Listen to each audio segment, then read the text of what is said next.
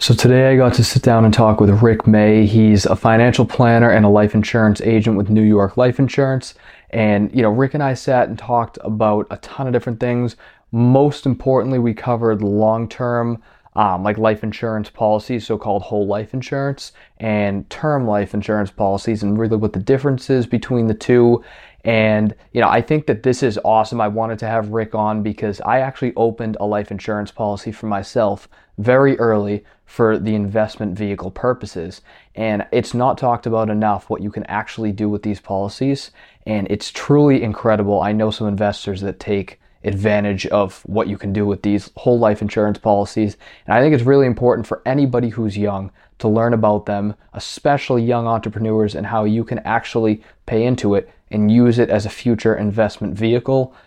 It's just incredible and fascinating the things that you can really do and how you can manipulate it within the laws, right? Like there's nothing illegal about it. There's nothing unethical about it. It's just taking advantage of what's already there. So this week's episode, like I said, Rick May, he gives a ton of value, and I think this is really worth the listen. Appreciate you coming on today. Yeah. Thanks, Rick. So you're with New York Life Insurance, and I met you. So you put together, I believe, a policy for my dad, and he recommended you. And I think it took a week, and we got a policy up. I'm glad I did it. Yeah. I started getting interested in the life insurance space from the book. I think it's Infinite Banking, something. Yeah. It's a very short book, and I was just fascinated reading that because it's something that, when you think of life insurance, you think of just like any other insurance, but for your life. If you pass away or, really just it's there for the worst times necessary. Sure. But, what I learned is that there's a whole lot more to life insurance than just the tragedy side of it. And I hate to put it like that, but, so that's kind of why I wanted to have you on here to kind of explain what does life insurance encapsulate as a whole, not just those small things that maybe most of the population knows about. Yeah, so a lot of people will say the same thing as you. Well, I don't need life insurance. That's the first thing they say. And it's a lot of it is because they don't understand the product. And when you don't understand the product, then the first thing that comes out of people are inherently like to say no to anything. So I've learned about life insurance myself a lot, that it's the most misunderstood product I've ever seen. And I find it, I thought it was kind of odd that New York Life Insurance Company didn't advertise it better. It seemed to me like it should be, there should be billboards saying this product is amazing, because it's really what it is it's a savings account that you get 4.25% guaranteed interest, dividends, which are, if the company's making money, you get dividends, and, you get to access this money and you don't pay any taxes on it if you get loans against it. So all these great features I looked at and I said, wow, it seems odd that they don't advertise it, and there is significant restrictions by the government on the advertisement of it. So it's a lot misunderstood. So what it really is I would call it we call it infinite banking, cash value life insurance. So you're going to build a bank over a period of time. As you pay payments, a portion of that is going to go towards the life insurance. At the beginning, it's like a mortgage. You're going to pay more towards the insurance at the beginning, less towards the insurance as time goes on. You're going to build the bank. You're going to be able to access that bank as it builds. So let's say you're paying $6,000 a year. In 10 years, you have $60,000, $70,000, $80,000 in there. You can take that money out and use it yourself. And New York Life Insurance is a indirect recognition company. So you can actually take the money out, use it yourself, and we're still going to give you the interest and dividends while you have the money. So you're actually using the money, you're taking it, and you could buy a car with it and get 0% interest because you're paying yourself back the money. So it's a super versatile product, and you're using it as your own bank as you're going along. It's great for realtors. Well, yeah, exactly. And people interested in the... And so in real estate, that's where I learned from it. I forget who it was, but I saw a video and somebody was talking about, you know those like thumbnails where they're like, oh, watch how I bought a house with 0% interest or something, like stuff stupid like that. Sure. So I saw something and I'm like, what is this guy talking about? He baited me in, and he explained, he's like, I've had a life insurance policy for like 10 or 12 years now. I've been contributing a massive amount to it. And he's like, the cash value now, I was able to pull a loan from that cash value from what I had in there for the down payment for this property. It was an investment property. Sure. I think it was a multi-million-dollar property. And so I was like, all right, this is legit. I mean, this guy, he's clearly has a decent amount of money in this policy. So I looked into it a little bit more, and that's what I found, is that you borrow against it tax-free, but it compounds a return at the same time while it's sitting there because you never actually pull it out. So, right, like you said, 4.25% is the average yield. Yeah. So I have an Ally account and I'm making 4.25% now. But if I go and spend that money, like I'm not making interest anymore on it. So don't forget also that you're going to be paying taxes on the 4.25% that you're getting. Right, exactly that too. So it's a mix between like a tax sheltered account, would you say? Absolutely. Tax sheltered account, and it's almost inevitable that it's never going to stop yielding. No, it won't. It will continue to pay you until you die. And the great thing about it is it's for your whole life. That's why they call it whole life insurance. Somebody is going to get paid a check at the end when you pass away. So it's a legacy product too, as well. On top of that, not that what people are thinking about, but there is a life insurance component to it as well. To me, it's more valuable for some people and less valuable for others. Like a young man, that's looking to buy real estate is looking for the cash value aspect of it. But then when that young man gets to be a little bit older and he gets in his 20s and 30s, gets married, now the life insurance component of it builds as well. So if you start off with $100,000, as the cash value builds, the death benefit builds as well. Right. And so, like this podcast is mainly, the audience is mainly like younger entrepreneurs. And that's really the goal of it. So if you were to tell somebody who's, say, 18 years old, because you can't open a policy at 16, can you? You can open a policy for somebody that's 6 months old. So, but it would be a custodian, a custodian. Absolutely. Okay. All right. So let's just say, to make things simple, 18 years old. Mm-hmm. Whether it's real estate, they're just entrepreneurial minded, and down the line, it's always great to have regardless. But down the line, they're looking to kind of build an investment vehicle for them. What would you say? What would be like 3 pieces of advice, or however many you think is sufficient, for them to structure a policy that's best fit for, let's say 10 years. 10 years out is when they're looking to kind of tap into it for purchases of investments or using it for their business in any way. Yeah, so I wish that I had it when I was that age. I have 2 or 3 clients that are under 20 years old that have purchased cash value life insurance. I actually have one gentleman who's a really good friend of mine. He's actually a realtor as well, and he read about infinite banking, and he has 2 policies at age 20. So I would highly recommend getting into cash value life insurance right away. The bigger the bank that you build, you would want to end up like your friend that you spoke of earlier that was, in his 40s or whatever, and he had $1 million worth of cash value, and he literally is taking that bank and he's tapping out of that bank for the rest of his life. He's buying all his cars with that. He's buying all his real estate with that. He's paying himself back. All the while, your illustration that you expect your money to grow to by the age of retirement doesn't change. Because you're not making that decision whether or not you want to alter the growth of the account in the name of purchasing something like an investment. Exactly. And most insurance companies have direct recognition. So if you have $100,000 worth of cash value and you take out $75,000 of cash value out of it, they're not paying you the dividend, the interest on that money while you have it. New York Life Insurance is paying the dividend in the interest on the amount as if it was in there. and you're just going to continue paying yourself back.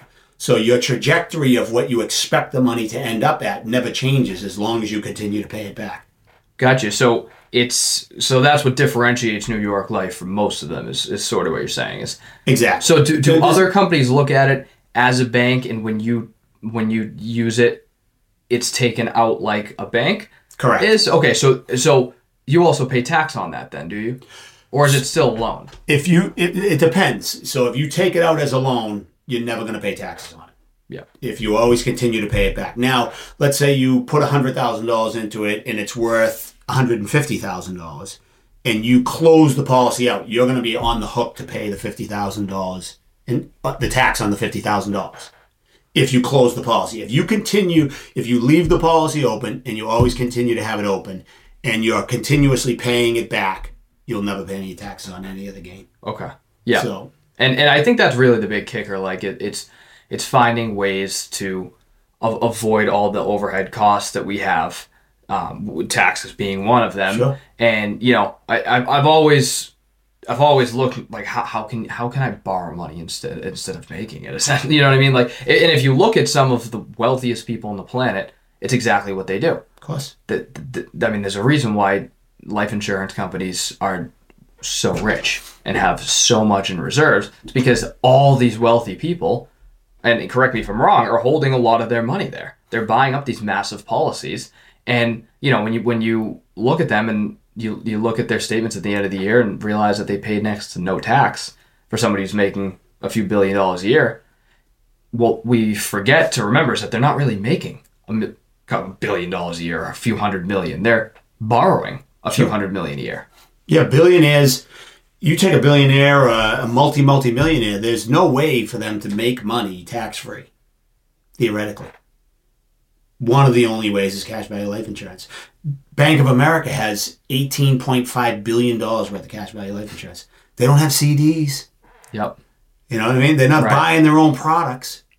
They're buying cash value life insurance. Yep. If you start to look at the numbers when it, and you were to break down, the IRA and the 401k and all these different products, let's say the average return on a 401k, say an 80-20 or a 70-30 stock to bonds is going to probably be about 8% over the lifetime.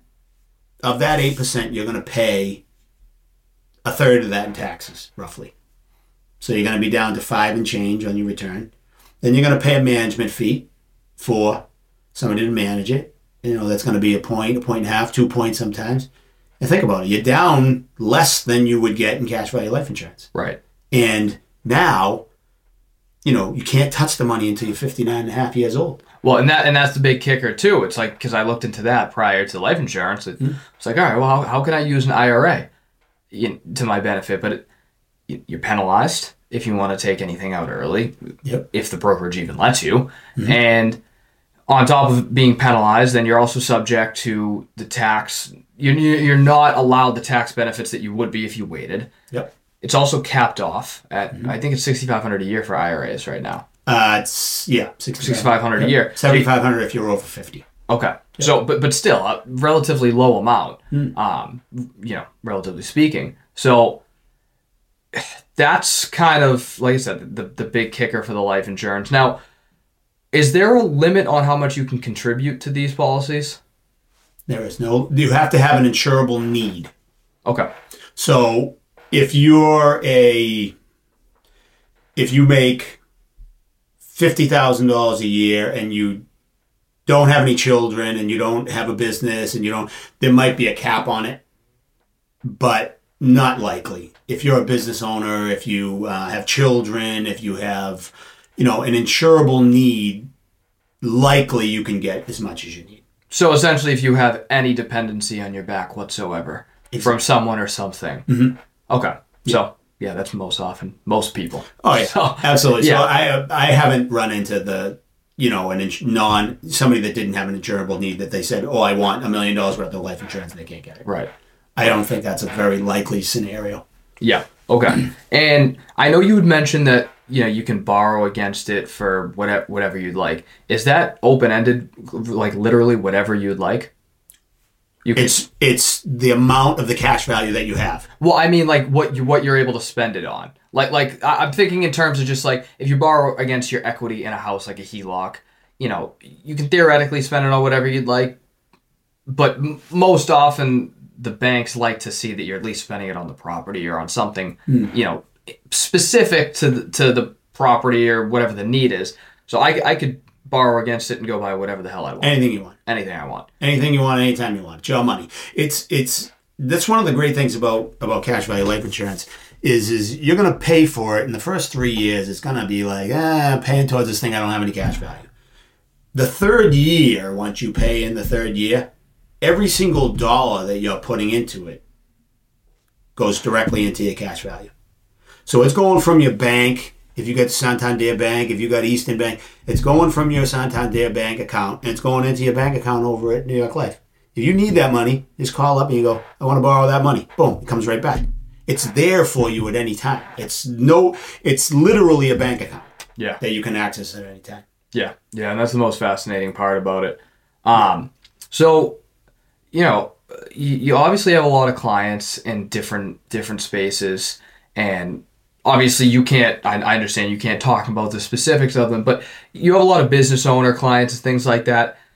Do you see a lot of these guys and girls like borrowing against it for real estate purposes or for business investment purposes? Like, how often do you get that call? I want to borrow against it. That's interesting. So I know of a lot of people that use it as a vehicle to buy real estate. Mm-hmm. Now, how many times do I get that phone call? I don't know if it's appropriate for me to answer that, but I do know that real estate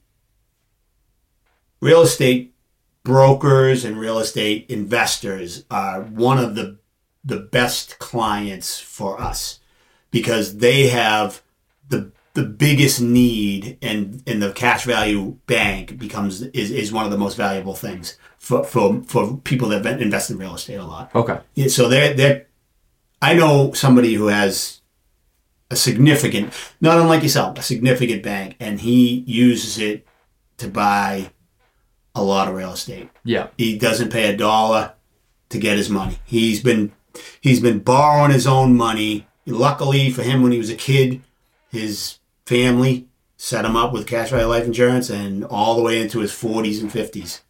Yeah, see, and it's still working. Yeah, money. What's funny is after our meeting that we had at Press, I came home and I was just talking to my mother and everything, and I was like, not to throw you under the bus here or anything, but you should have done this for me when I was a kid. I was like, right? She didn't really understand it, so I explained it to her. She's like, damn, yeah, we should have. So I'll absolutely be doing that for my kid the second I can. Yeah. So, I mean, think about, I think about, and, not that I didn't prepare for my daughter's education and my daughter was well taken care of. I wish that I had done it for her. We did a 429 plan, which is a good complement. So we like to do a 529 and a cash value life insurance policy for people as a blend. The life insurance has another benefit for children. It doesn't go on the FAFSA. Mm-hmm. A 529 becomes the property of the child at age 18, which is, you expect that the children are going to be good, but then if there's a problem with the child, it still becomes their property. There's nothing you can do to stop it. Cash value life insurance is the property of the owner, which is the parent, until the parent decides to give it to the child. So you have control over that bank the whole entire time, which is a great feature. Right, yeah, because, you can't guarantee that the kid that you opened this 529 at 6 months old is going to not be a degenerate at 18 and want to spend all the You never know. Yeah, and you want to hope that it's not that case. So, all right, so it's transferable. Now, is it, if I had opened like one for myself under my name and decided that I, for whatever reason, which is unlikely this would ever happen, but I didn't want it, I wanted to give it to my kid. Is there a way that I could transfer my own policy to my child, or does it have to be in their name from the get-go somehow? Like, do they have to be on it like a custodian account? So if you want to put the insurance would be on the child. Okay. So the parent would be the owner of the policy, and the parent would be the beneficiary likely of the policy as well. So if something would happen to the child, the parent would get the money. Unfortunately, we don't. It's not why you get life insurance for a child. Yeah, for a child, do it for the cash value bank. Yeah, exactly. You're setting them up for their future, and I think that's really the whole idea. And I noticed too. I thought it was going to be an overbearing number when I originally approached you. I'm like, I really want to do this. I don't know if I can. If financially it makes sense right now. Where should I hold my money in cash and have access? Whatever. All those questions popped in. I didn't realize that you can start with very little, very, very little. And relatively speaking to how little you start out with, I mean, I looked at the schedule. I think I have 10 years. I'm fascinated by at what point in, call it 5 years, what that cash value will look like, relatively speaking to what I'm contributing. Sure. And, what I'll have access to tax-free. So. Yeah. And, the longer you hold on to it, the bigger the number gets. Yeah. And there's no, a lot of people are afraid of the ups and downs of the stock market. This just goes up. Yeah, right. It goes straight up. And so that was kind of my next question. So, we always have issues right now in society in general with people having a big problem with large corporations, and insurance companies, I think, being one of them. They're just some of the when people think of insurance companies, they think of Wall Street, and they think of just that type of vibe. And I don't really get that. Obviously, I certainly don't get that from you, but even other people I've spoken to, I don't get that vibe. So what would you say to people who are wary of life insurance and wary of, one, the legitimacy of it, whether or not it's actually going to yield them the results that they want, and number two, really like what's in it for the insurance company, because they're not doing it for charitable purposes, obviously. So I think it's good to always know, like, well, what are both parties gaining in this? Sure. So New York Life Insurance Company is the highest rated financial service company on the earth. So that should tell you something. It has the highest rating with every major rating agency. There was a point in 2016, I believe, that Standard & Poor's lowered the rating of the New York of the U.S. government because they wouldn't raise the debt ceiling. And at that point, New York Life actually had a higher rating than the United States government, so they had to lower the rating so that they couldn't have that. So, as far as the strength and the ability for the company to pay, New York Life Insurance Company is the with all this people, there's companies that go under and banks that go under, and all this situation with the bank out in California there. I think it's Silicon Valley Bank. Silicon Valley Bank was they went under. New York Life has enough money to pay every single person that they have life insurance on at the same time if everybody died on the same day. And they still would have $25 billion in cash. I remember you telling me that. Yeah. That blew me away because I was like, and that's really what I want to hear, sure. Right? That's something I want to hear. So I want to hear, like, in the worst possible case scenario, like, if shit hit the fan so badly, my money's still safe. With that in mind, I get that a lot lately. Everybody's afraid. Back in 2008, we lost Lehman Brothers, and these companies, they're brokerages. They have legitimate brokerages that went out of business. People had money with them. They're not unlike Fidelity or a company like that has a lot of money with them. They went out of business. There wasn't a single mutual life insurance company that went out of business in 2008, and there was 400 banks that went out of business. So, people talk about people are afraid of, the collapse of the dollar, and it's a legitimate thing. People think about those things. What I can say is I believe that if there was a situation like that, the last companies on the earth to go under would be a mutual life insurance company, because they have all the money. They got everything. They're the strongest. They're the strongest companies on the earth. Right. So if I put my money with New York Life Insurance. Yeah. Well, I do too now. There you go. So like I'm not telling people to do something that I'm not willing to do myself. My business partner, he has life insurance on his kids. He has Cache Valley Life Insurance on himself, his children. We believe in the products that we provide people. I believe in it. You know, like the thing that sold me on Cache Valley Life Insurance was I sat down and I had to get life insurance because I was in a situation where I was, I got divorced and I was told I had to get life insurance. So I went and got life insurance. I sat down with my financial advisor, and, he explained to me, that if I put $6,000 a year into this policy and I'm going to pay it for 20 years, at the end of the 20 years, I'm going to have $150,000 in cash value, and I'm going to have, $250,000 worth of death benefit. So I'm putting in about $90,000 in it in 20 years, and I'm going to have $150,000. And I said to myself, wow, I can spend that money? That's mine? He goes, yeah. I go, where can you spend your own life insurance? Right. I'm spending my life. Right. So I'm still going to give some to somebody, but I'm getting to spend it. Well, that, and not only that, the funny part too, and not saying that you would ever do this, because it's only one way you could do this, but in theory, the cash value pays itself back, right? Like, so if you were to borrow against it, and I mean, in theory, I'm not saying the whole cash value. So let's say you had 150 in. Yeah. You borrowed 50, and then you died the next day. Yeah. That you borrowed 50. Comes off the death benefit.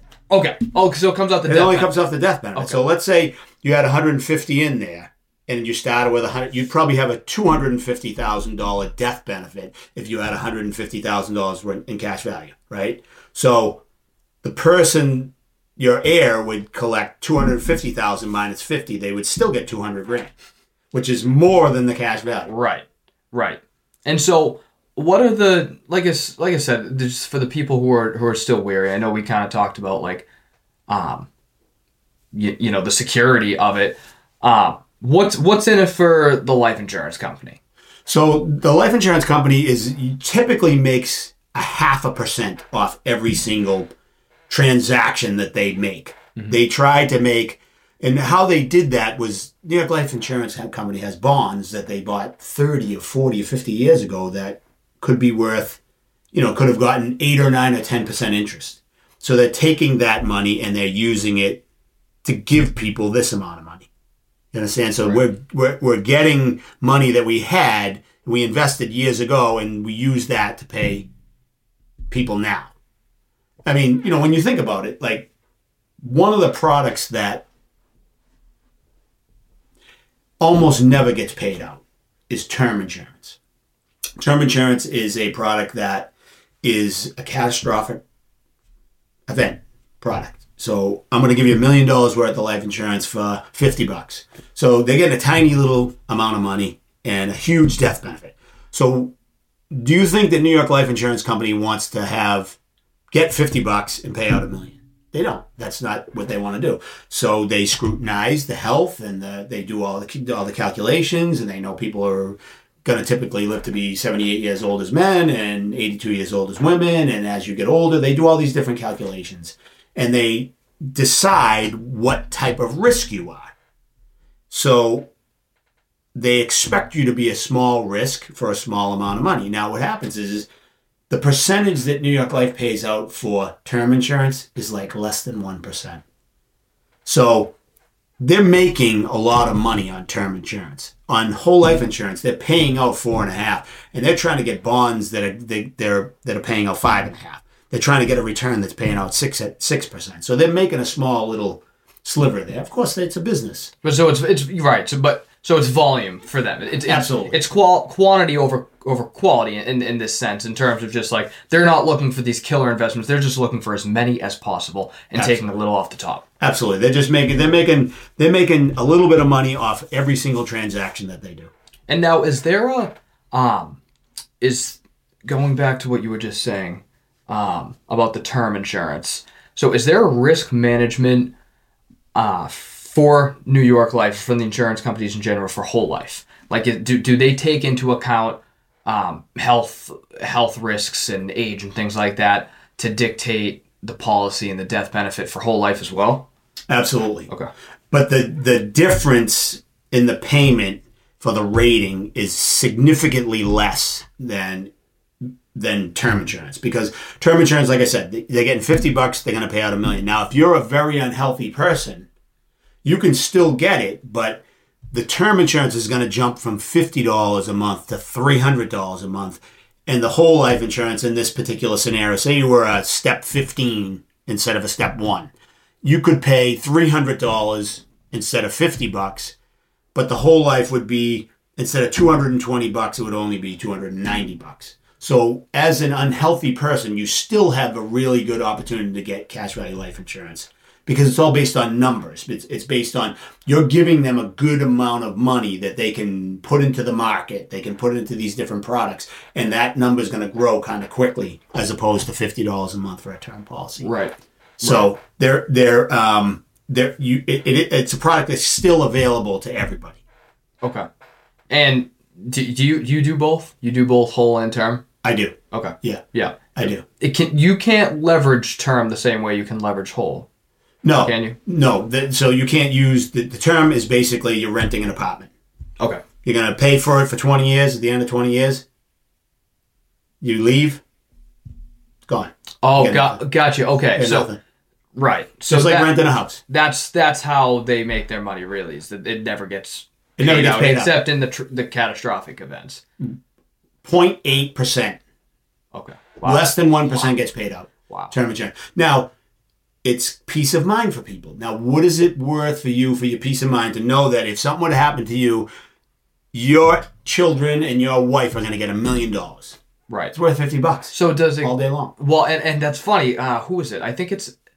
Have you ever heard of Andy Elliott? I have not. So you should follow him. He's a sales guy. He's a sales guy, and he runs a couple $100 million businesses. Nice. And I actually just got his book. It's right over there.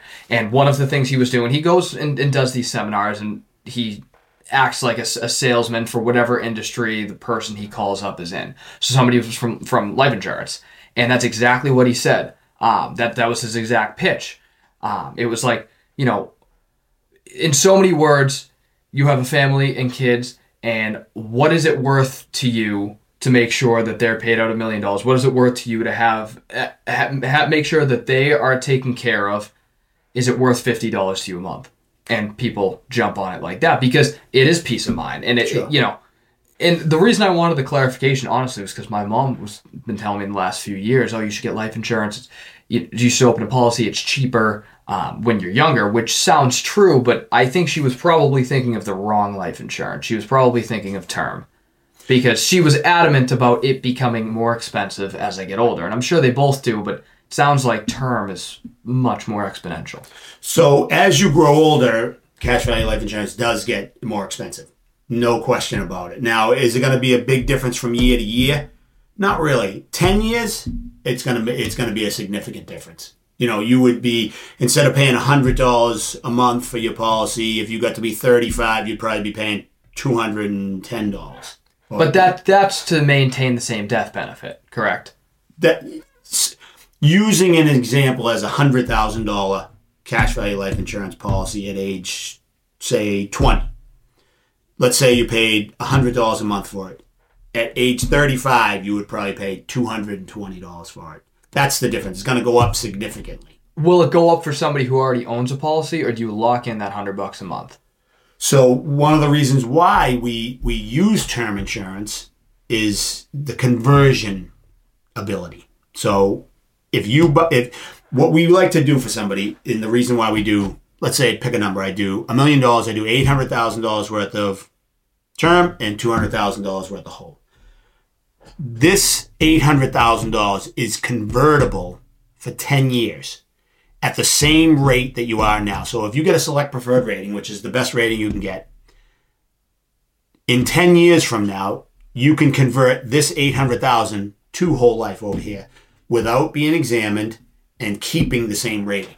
Now, in 10 years, if you're 35 and you go to 45, you could have many different things happen to you. You could gain weight, you could become ill, you could become unhealthy, all these different things. That's why the term is great. We use the term as for the conversion opportunity more so than anything. And how's cash value calculated with that?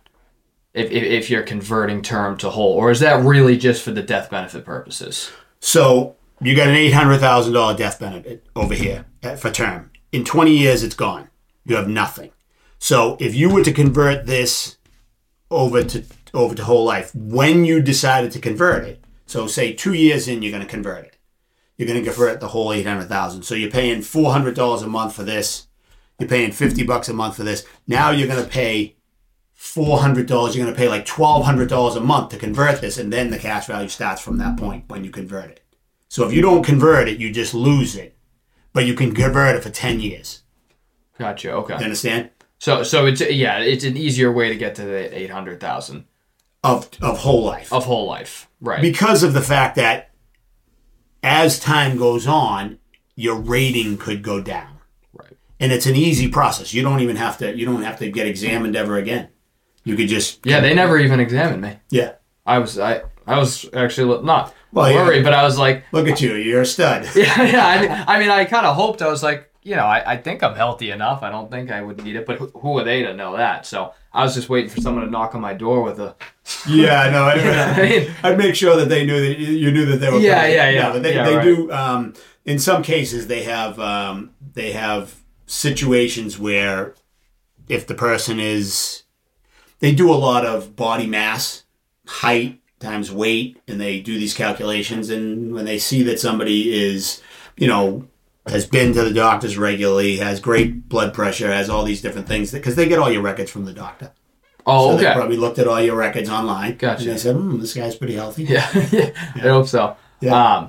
Cool. So I think that answers all my questions about life insurance. What are some of the bigger, more, I guess, the questions that you get all the time, or as often as you can about life insurance? Like, what are some things that you think that need to be clarified that we haven't talked about, if there are any?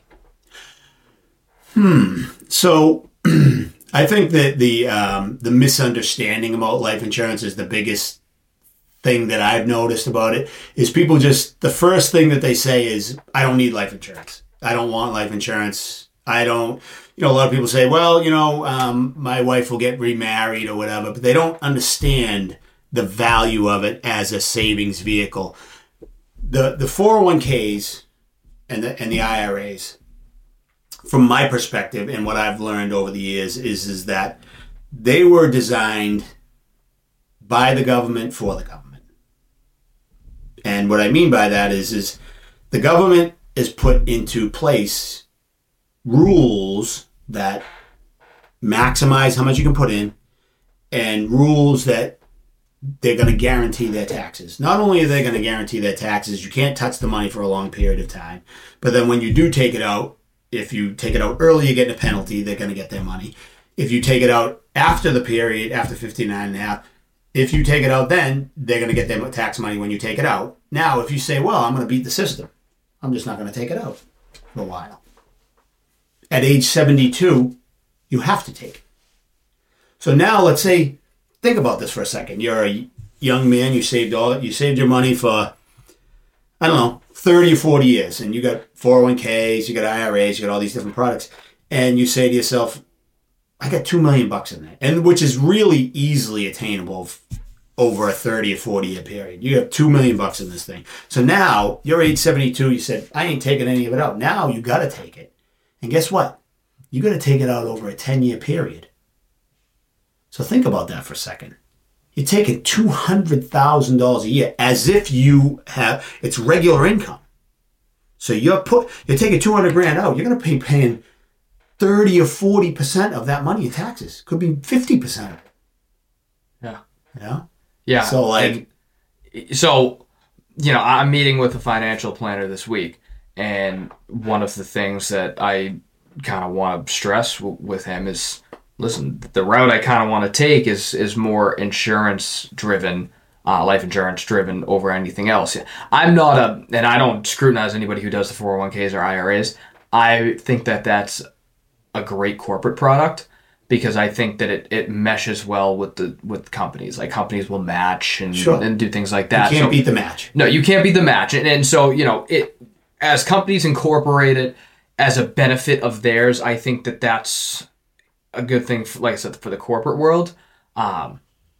I still think from what it sounds like, life insurance is still the better option. But regardless, it's not bad if somebody's going to match up to a certain amount per year, which is great. Sure. So that money right there is 100% return automatically. So let's say they give you a 3% match, and you put 3% in, you're getting 100% return. You have to take it. Right. If I like a 401k and I like an IRA, and I'm going to have my clients use them accordingly.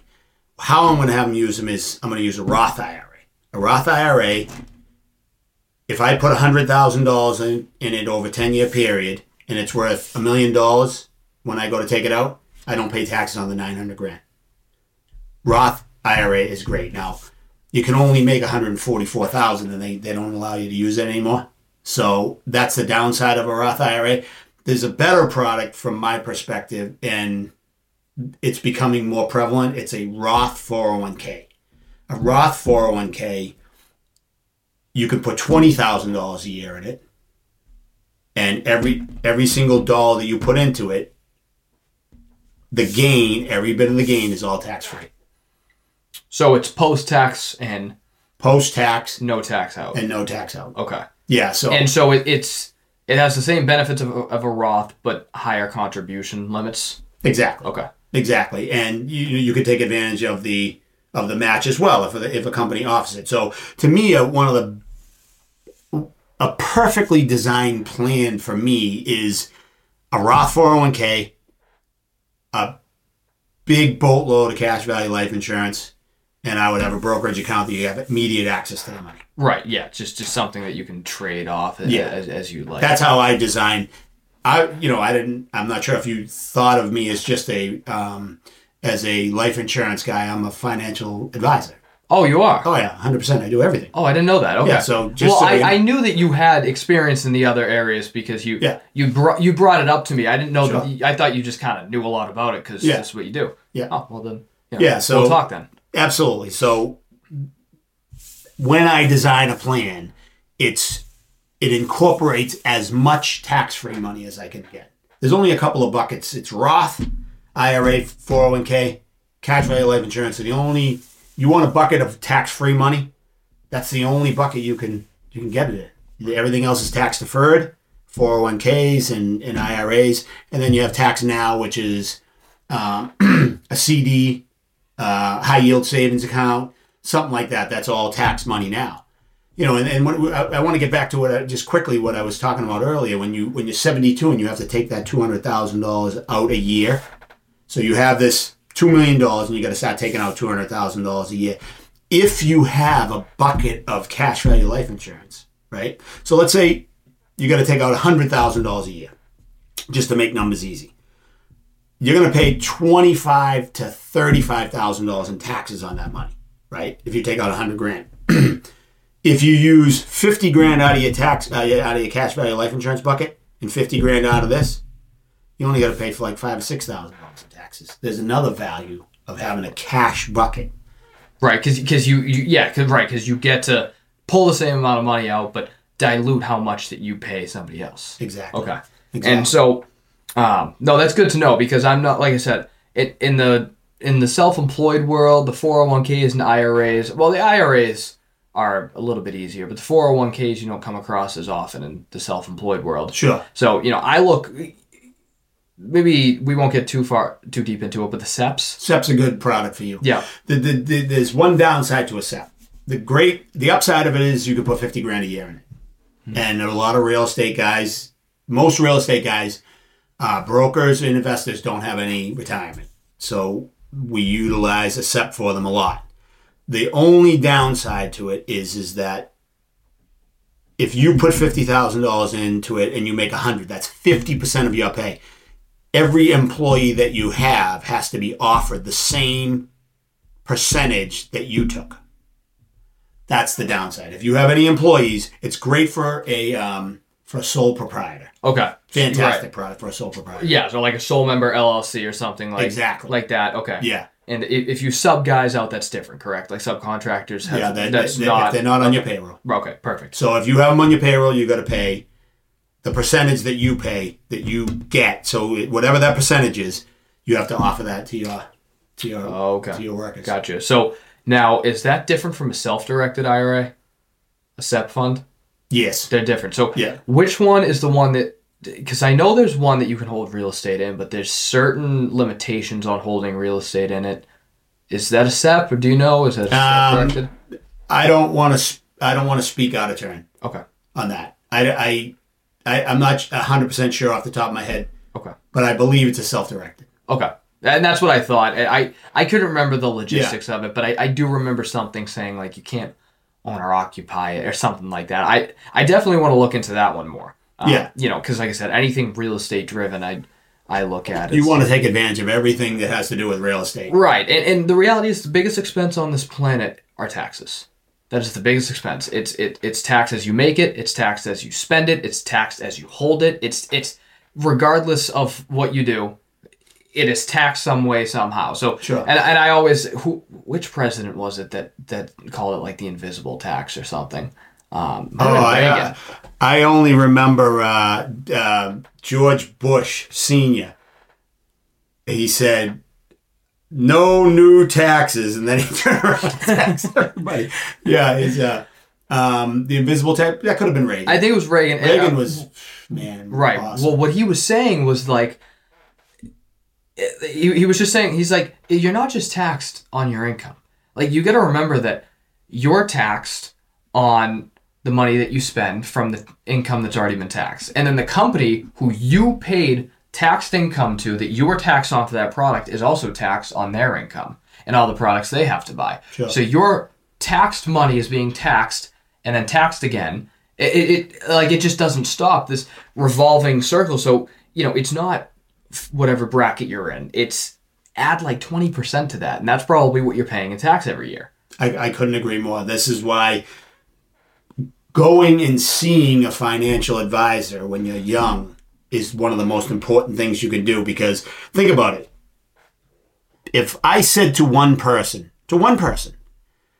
if you use a Roth 401k, you could put $500,000 into it and it could be worth $2 million, and $1.5 million is tax-free. If I told you that one thing, think about the amount of money you saved in taxes. Yeah, I mean, what's $1.5 million? What would that put you in bracket wise? 45% roughly. Well, it's 37% is the highest bracket, but then you have to figure in the state tax as well. Well, right. So like, it's nearly 50%. Yeah. Okay. 50%. That's $750,000 gone.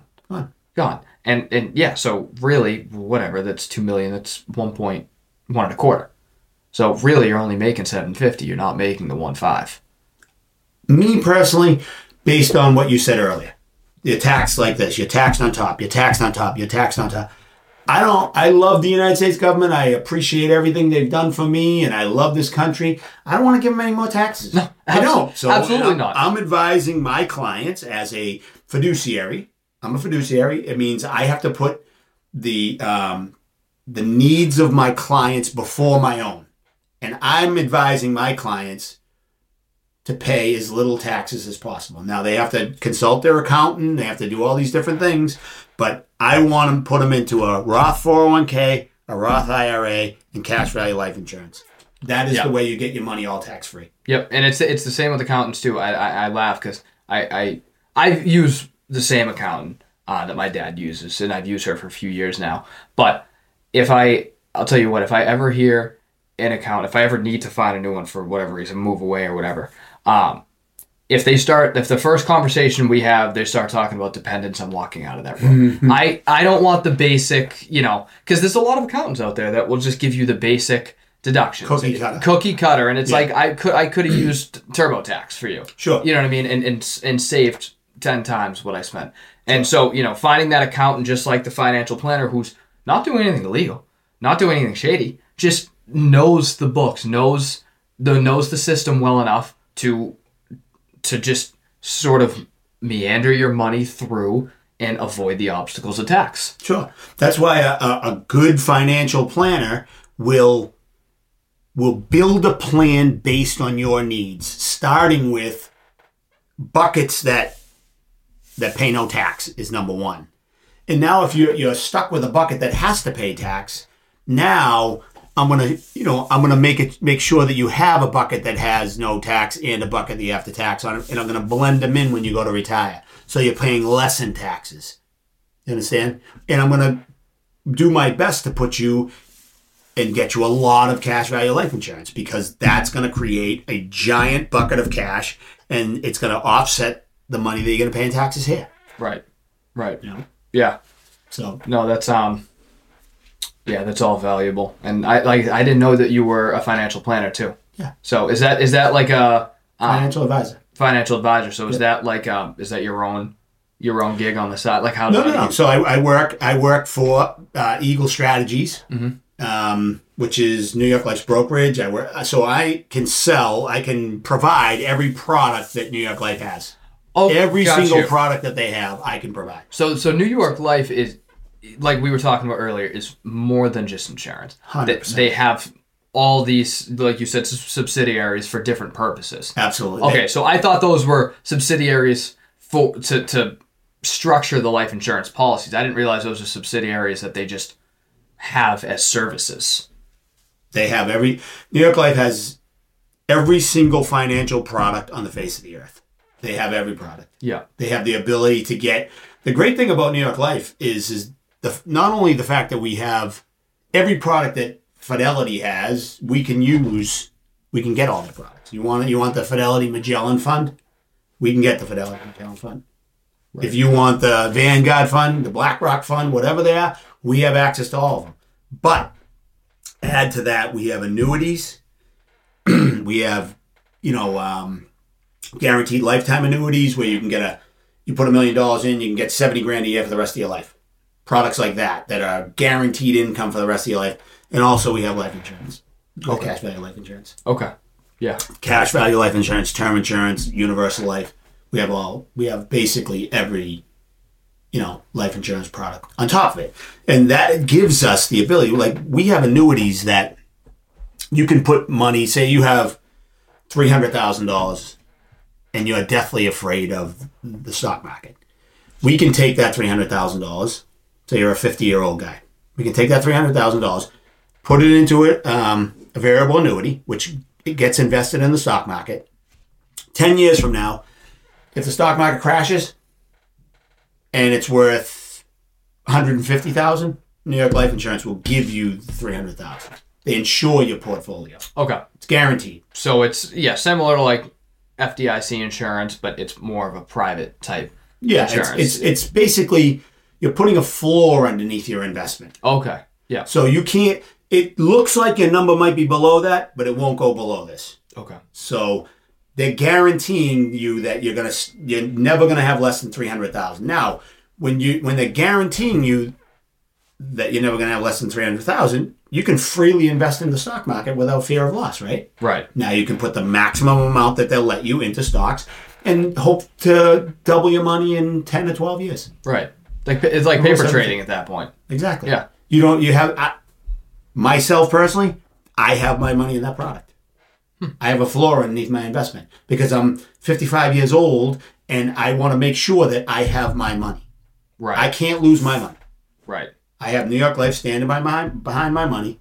And when I invested in that product, the market was as high as it had ever been. It was at the high of the high of the high, like 36,000 on the Dow and 4,800 on the S&P. And I was like, what was that? Was that 20? It was 2021, I think. Yeah. And I was like, here I am, investing money for my clients and saying, man, I don't want to be at the top of the market. I don't want to be at the top of the market. And a really good percentage of my clients have that guaranteed floor in their product. that product. Right. And there's a significant amount of people that from that time are still down. Well, and yeah, right. And I think that the whole purpose is for retirement. And so, you don't want to ever lose that money. So the lower risk investments are better off. Now, I'm sure that you trade off, with a lower risk investment, you trade off for a lower yield percentage than you would for a higher risk investment. Sure. But, that's kind of where you come into play and dictate, all right, you want to live this lifestyle, you need X amount every yeyear. Mm-hmm. So you have X amount now to put in, so we're going to go for, 30% high risk, 30% medium risk, and 40% low. It's sure. Similar to that. A lot of it is dictated by time. I'm 55. I'm not going to see too many downs and upswings in the market. So let's say I get, you're dealing with somebody that's 65, 60, 55 years old. I take a haircut of 50% of my account, which theoretically has happened 2008 to drop 50%, 2000, 1987. These every 20 or 30 years, you could take a 50% haircut on the market. Now, if I'm 60 years old and it took, I think to come back from the NASDAQ didn't come back from 5,000. It was at 5,000 in the year 2000. It didn't come back from that until like 2012. That's you don't have 12 years to make that money up. Right. Right, yeah. So it really is a long game. Yeah, so ideally. You want to keep the people, usually they use as a gauge.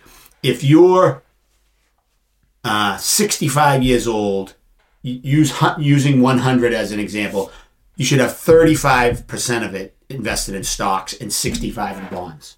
Right. Okay. So you should be invested very lightly in stocks the older you get. And what this product does, this variable annuity with an investment performance rider, it enables you as a 60 or a 55-year-old to say, you can fully invest the thing in the stock market because I can't lose my money. Right. You're guaranteed to have your money. Right. So now I can sleep at night. I know I have my money. And if the market goes up, I'm taking advantage of all the gains. Right.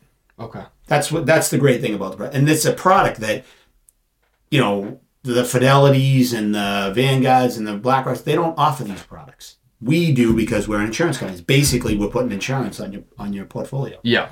They actually have, I think they guarantee you 105% now. And if you do a 15-year, they guarantee, maybe a 20-year, they guarantee 150% of your money. Oh, wow. Okay. Yeah, so it's a fantastic product. And the majority of, I do have a lot of, because of the infinite banking that's going around the internet, that a lot of people are finally understanding life insurance better, I've generated a lot of young clients and a lot of realtors and a lot of young people. The bulk of my business is people my age. They're my friends, my family. They introduce people from my family, introduce me to this one, that one, the other one. And so a lot of the people that I have are in that age range where that insurance of your portfolio was huge for me. Right. Right. Yeah. Yeah. No, and I like that you kind of bring up generating those younger clients because I do hear the same thing. I was actually my buddy who just moved to Denver. He left yesterday.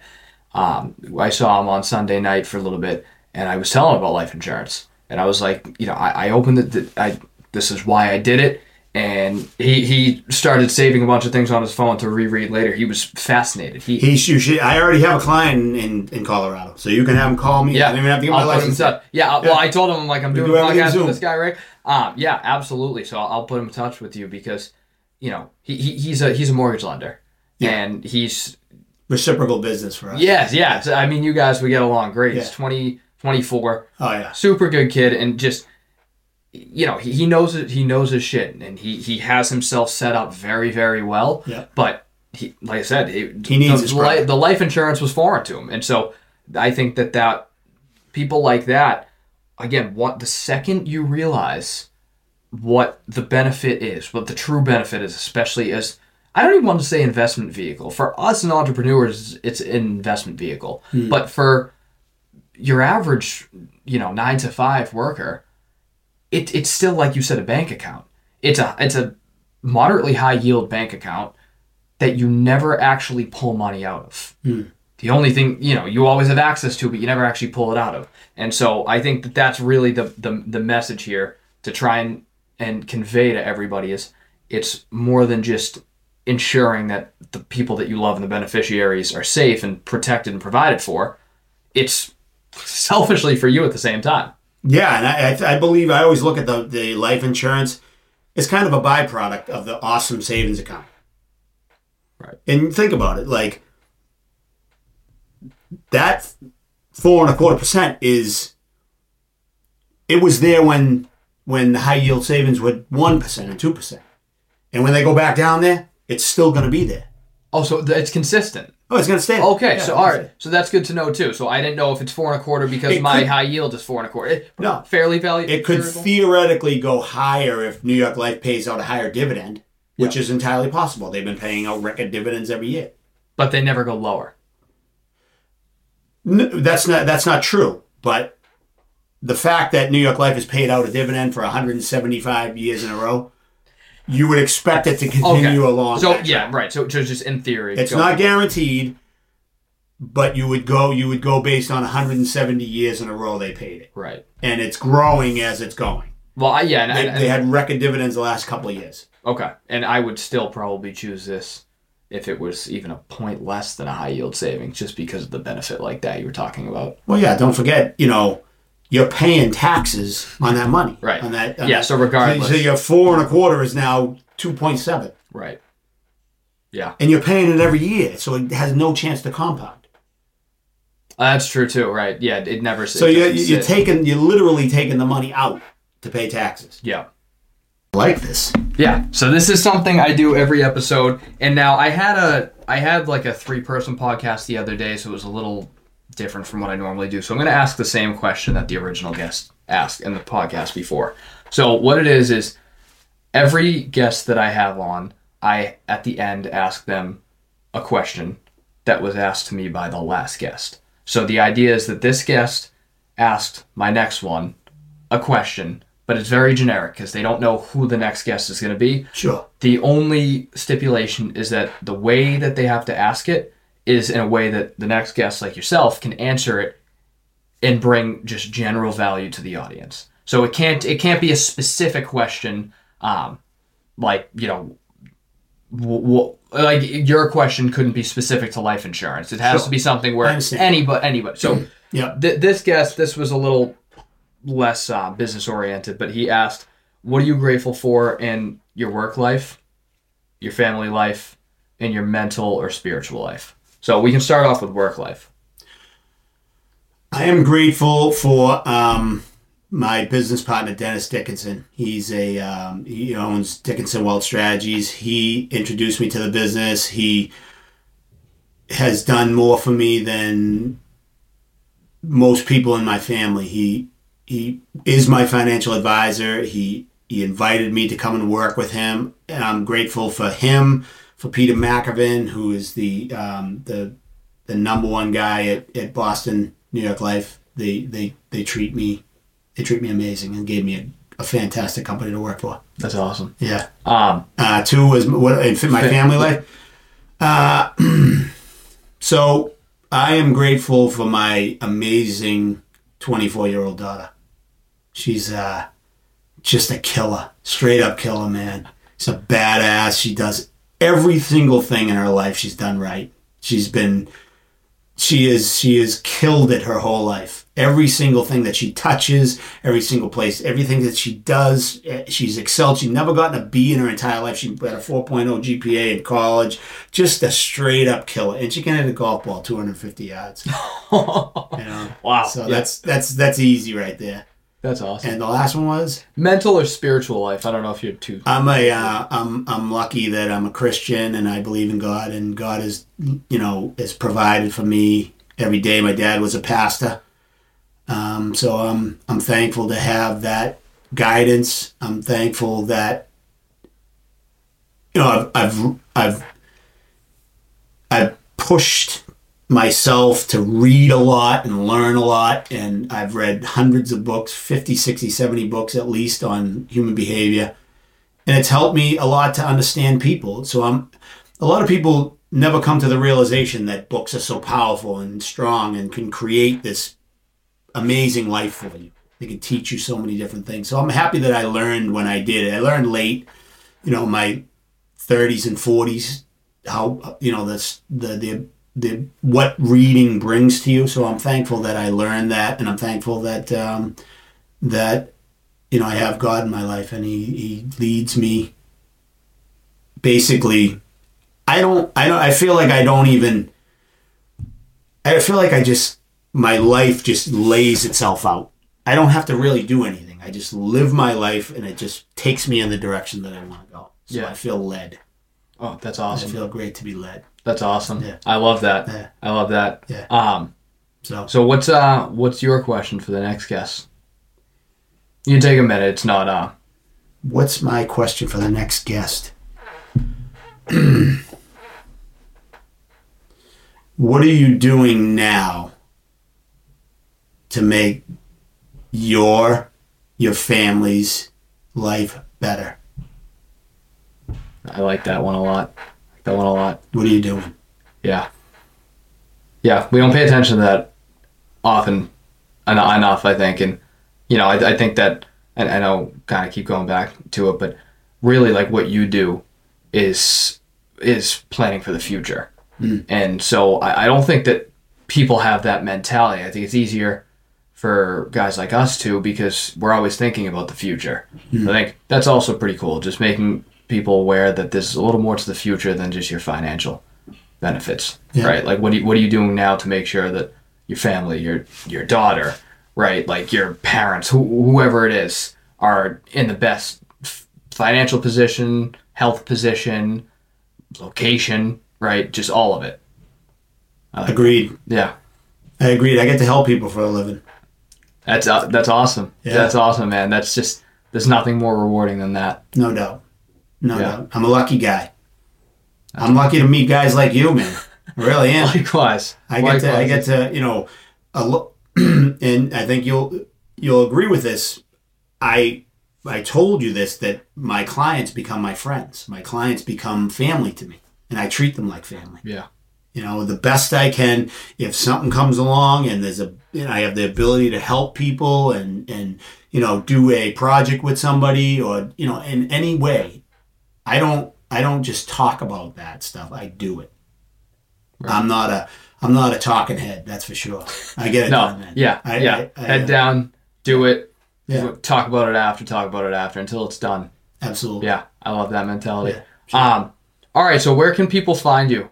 Social medias, if you want to put those on. I'll put them all in the description. Okay. And sure. If you want to talk about your financial advising and everything like that, go right ahead.